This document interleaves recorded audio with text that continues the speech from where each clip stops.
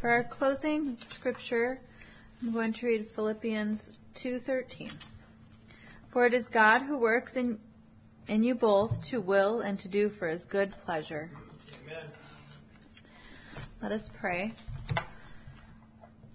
Dear gracious Heavenly Father, we're so thankful for the words that you've sent us today, and we ask that you help them to lie in our hearts, for us to learn much from these things, and for them to stay with us throughout the week, and also for us to stay closely to you each moment.